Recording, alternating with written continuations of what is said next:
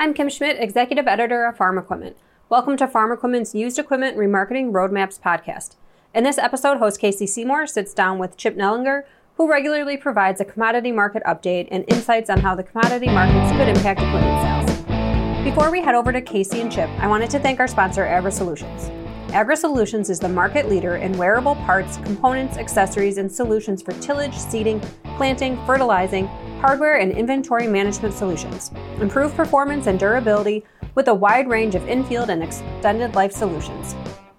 To learn more about AgriSolutions and their globally recognized brands such as Velota, Ingersoll Tillage, and Trinity Logistics, visit agrisolutionscorp.com. If this is your first time listening, you can subscribe to the podcast on any of your favorite podcast platforms.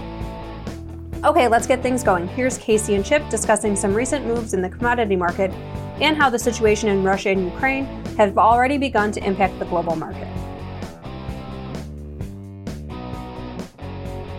Chip Nellinger is with Blue Reef Agri-Marketing out of Morton, Illinois, and she's nice enough to come on once a week to talk about what's going on in the market. So, Chip, how you doing this morning, man? Hey, doing well, Casey. Trying to make sense of all this crazy time in the world and markets. Yeah, it's definitely crazy. You know, we're looking at the markets this morning, and wheat's already limit up.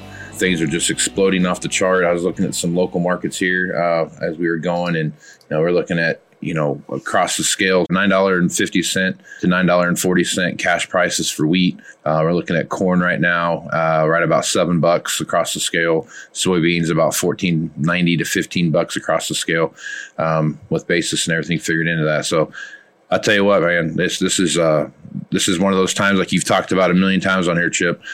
Knowing your plan, working your plan, and executing that plan when the time comes to do whatever it is, if it's an up market or a down market. Absolutely. There's no better example of right now. It's hard to know what to do. What's the next maneuver? How long is this war going to last? What's it going to mean? You got to have a plan. We've just averaged the highest spring price by about 80 cents that we've ever had for beans on crop insurance. Going to be the second highest ever for corn, which is at $5.90. That's a big part of the plan as well. And just crazy markets right now. Obviously, it's great from a production standpoint, right? You look out there and everything, as far as you can see, is in wildly profitable territory. But what do you do about that? And, in the same breath, the perfect storm's built up, definitely have lost the Black Sea for an indefinite amount of time. Have we lost the Ukraine spring crop, spring planting? So in the same breath, even though it's wildly profitable, you don't want to give too much up on the table. And so it's hard to know what to do in this environment. Yep. One article I was reading this morning, looks like China is buying some, they look like they've booked 5 cargoes of soybeans and looks like maybe some corn as well. 10 cargoes of U.S. corn. And a lot of that has to do with what's going on in the Black Sea right now, in that area of Ukraine and Russia with the turmoil there. So this is going to be one of those deals where not only is the supply chain going to be under some pressure because of what's coming out of that area, but you have an entire port area of the world that's a pretty busy port area of the world, especially when it comes to commodities, that is just flat not going to have anything coming in and out of it. Yeah, it's not only funds that are buying this. A lot of times you can give the excuse of, the funds are buying it, the funds are selling it. Yeah, they have been buying it, but surprisingly, a lot of this is commercials, right? So there's supposedly about 15 million tons of corn that has been purchased from Ukraine, but yet to be shipped. Well, obviously, that's not getting shipped out anytime soon. They've got port damage. They've got mines in some of their ports, and obviously a hot war going on right now in that area. And so end users that were counting on that corn from Ukraine and other materials, right? It's not just corn. It's all kinds of different raw materials, wheat, barley, sunflower oil, you name it. They're massive exporters of all of that stuff. And so now world end users have to scramble and say, if it's not coming from Ukraine, where's it coming? I got to go somewhere else. I can't wait. I need it. I got to buy it. And they're coming to the market.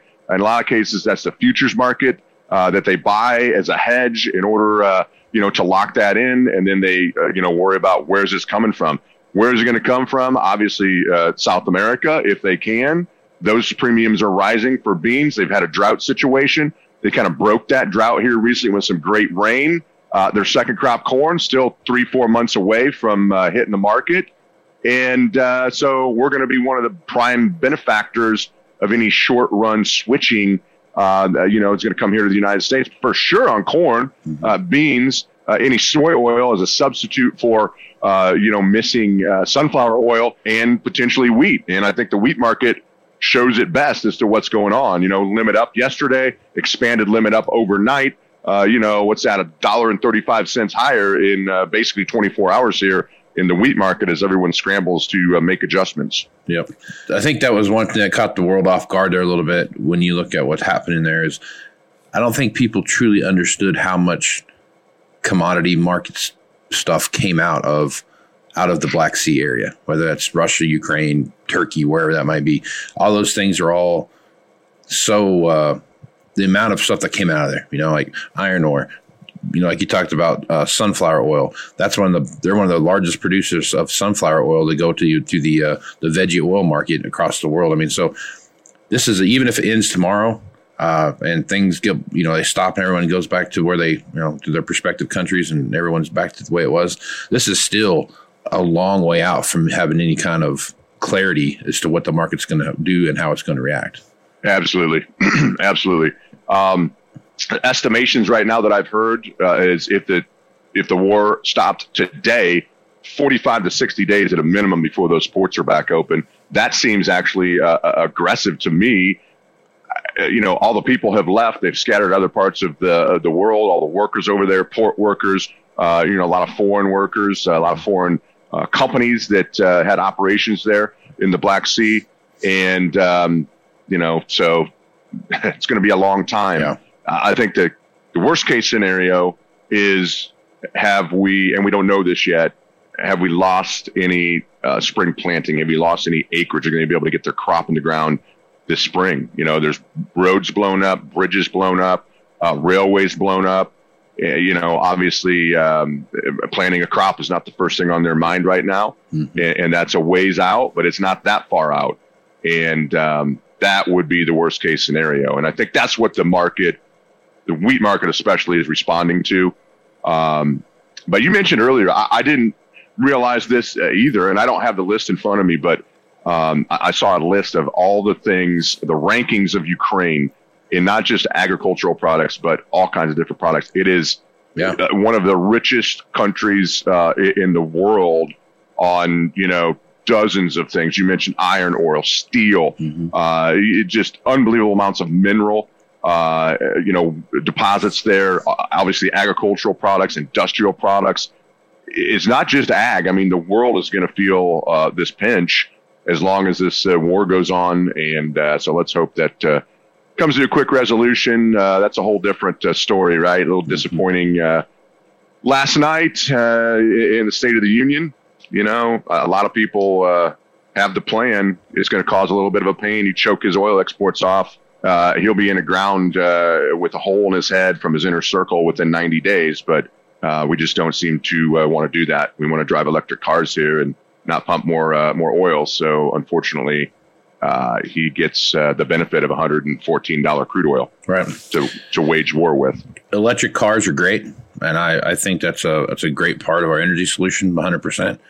Until you have the infrastructure to support, 30 million, 40 million, 100 million electric cars running around the countryside, you kind of have to rely on the old playbook until you get that built up. We'll get back to Casey and Chip in a moment, but first I wanted to pause to thank our sponsor, AgriSolutions. To learn more, visit agrisolutionscorp.com. Now back to Casey and Chip as they continue their discussion about how the oil sector and natural gas are being impacted. What's going on right now in the oil sector, it's sad to say the least, I guess the best way to put that. We still are one of the largest oil producing countries in the world, if not the largest oil producing country in the world by day, by the amount of barrels produced in a day. But when you look at, like what you said, for us to ramp up and get, to offset this, 5 or 6 million barrels of oil a day that Russia produces, that they're not producing right now, and for us to get back online to go from 11 million barrels a day to 13 or 14 million barrels a day, which we can do, it's going to take us, 6 to 9 months to make that happen from everything that I've read and seen.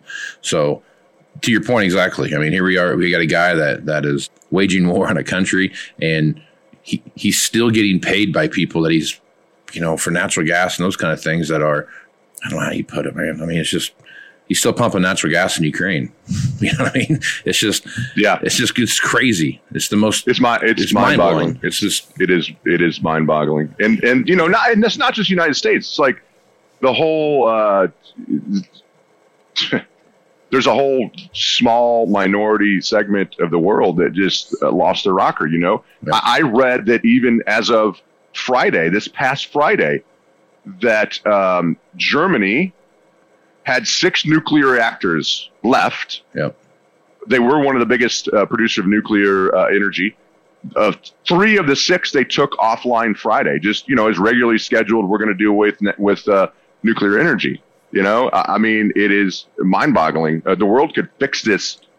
I say easily. It's an easy fix. It's a hard fix. But if you think back to World War II, some of the sacrifices that our parents, grandparents made. Energy prices would shoot up in the short run, but we would fix this thing in Ukraine. The world would be a better place. It would change, in my mind, for the good for a long time. We just, refuse to do it. Yeah.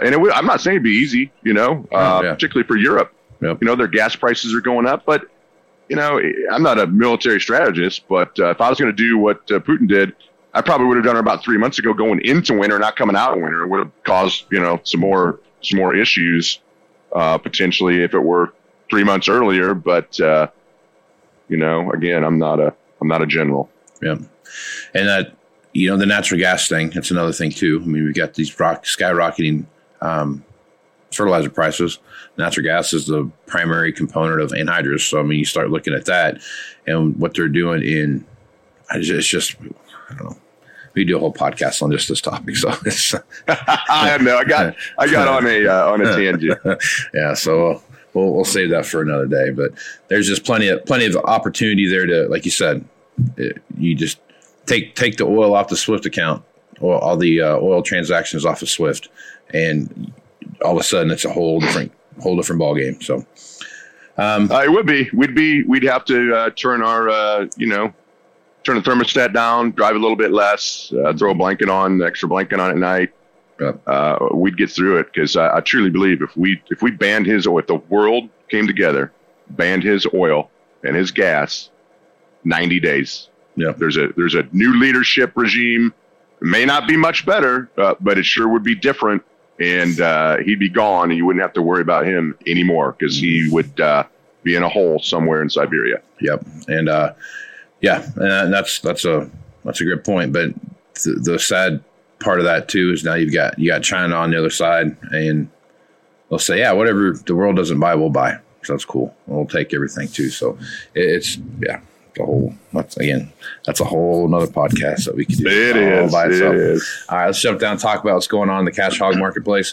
Hog market still, man, they're seeing some great indexes there. Their things are climbing all across the board, whether it's cutouts or whether it's cash hogs going to market. So I guess as you look at that, Chip, what are your thoughts there with the hog market as we move forward? We had a correction that was probably much needed after a $30 straight up run in the hogs. We had a nice $7-8 correction. The market shot up higher yesterday. 270 higher in the Aprils, 335 higher in the June. Some news there over the weekend that China wanting to rapidly expand pork supplies, supposedly out of their own stocks. But nonetheless, that's, bullish, as they've been and continue to be small buyers. In the past, they've been massive buyers of U.S. pork. They continue to be in there for, small amounts, almost on a weekly basis of U.S. pork. So that was a good sign. And I think the other thing is, we've talked about this, even the cattle, kind of stabilized and traded higher yesterday as corn and wheat and soy meal scream higher. Eventually that will have to drag along the livestock market. as well. And I think you're starting to see some of the effects of that as well, especially in the hog market. Yep. All right, let's jump over and talk about what's happening in the beef marketplace. It's a slow reaction.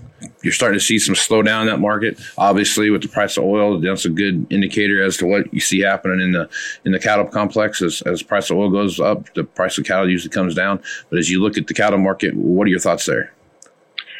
Well, kind of similar to what we just talked about. The feeder market obviously has been pressured with these sharply higher corn prices that you've seen over the last week or two. Eventually, the live cattle market, the fat cattle market has stabilized. So that is one way to adjust to these higher feed costs.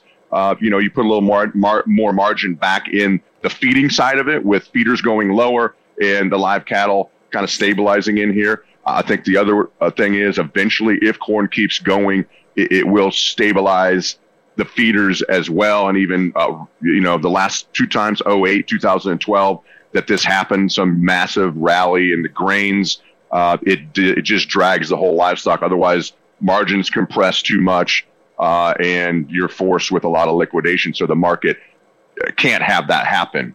Not that it won't happen to some extent, but at a certain level, even feeders will respond to higher corn prices by being drug higher. So, the cash market's holding together well. The box beef has broken pretty significantly over the last, say, month, 6 weeks. Seems like it's stabilized. Even though box beef broke and cash cattle rallied, there's still massive margins there, massive profitability for packers. I think things are in pretty good footing here. But obviously, we're sitting there, you add basis on and, you're probably over $8 corn in the Southern Plains. And so this thing is not all roses from a livestock feeding perspective, especially. Yeah. All right, Chip, good stuff as usual. Folks want to reach out to you and get more information about, what you're doing over there at Blue Reef and that plan. Like we just talked about, we opened up with working that plan, understanding that plan, making adjustments to that plan and moving forward with what the actionable items of that plan are. Wicked important right now. So, man, so as you take a look at, what's the best way folks to get a hold of you and what you're doing over there at Blue Reef? Yeah, the best way is just call our office. And that number is 309-550-7213. Love to chat with you and just kind of give you our take on a few things you might want to keep at the, top of your list here in this type of market environment. Right on. Okay. Well, Chip, appreciate you being on the podcast, man.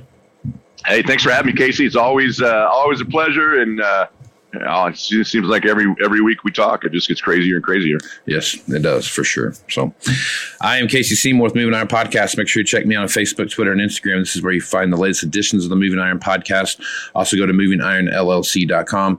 Give that a check out. I just posted a new blog up there, and the blog's about taking a look at the planter market and kind of where it started out in 2012 and 2014 through the big purge, and then where we're at now and kind of some of my reactions of the planter market moving forward. So check that out.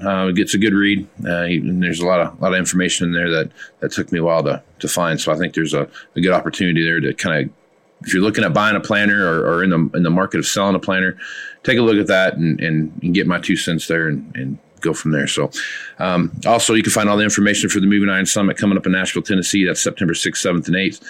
All the information is on the Moving Iron LLC website at movingironllc.com. And just go in there and sign up, and we'll get you registered, and we'll see you guys in September. So with that, I'm Casey Seymour with Chip Nellinger. Let's go with some iron, folks. Thanks, Casey and Chip, and thank you to AgriSolutions for sponsoring this podcast. You can keep up on the latest industry news by registering online to receive our free newsletters. Visit www.farm-equipment.com. For Casey and Chip, as well as our entire staff here at Farm Equipment, I'm Kim Schmidt. Thanks for listening.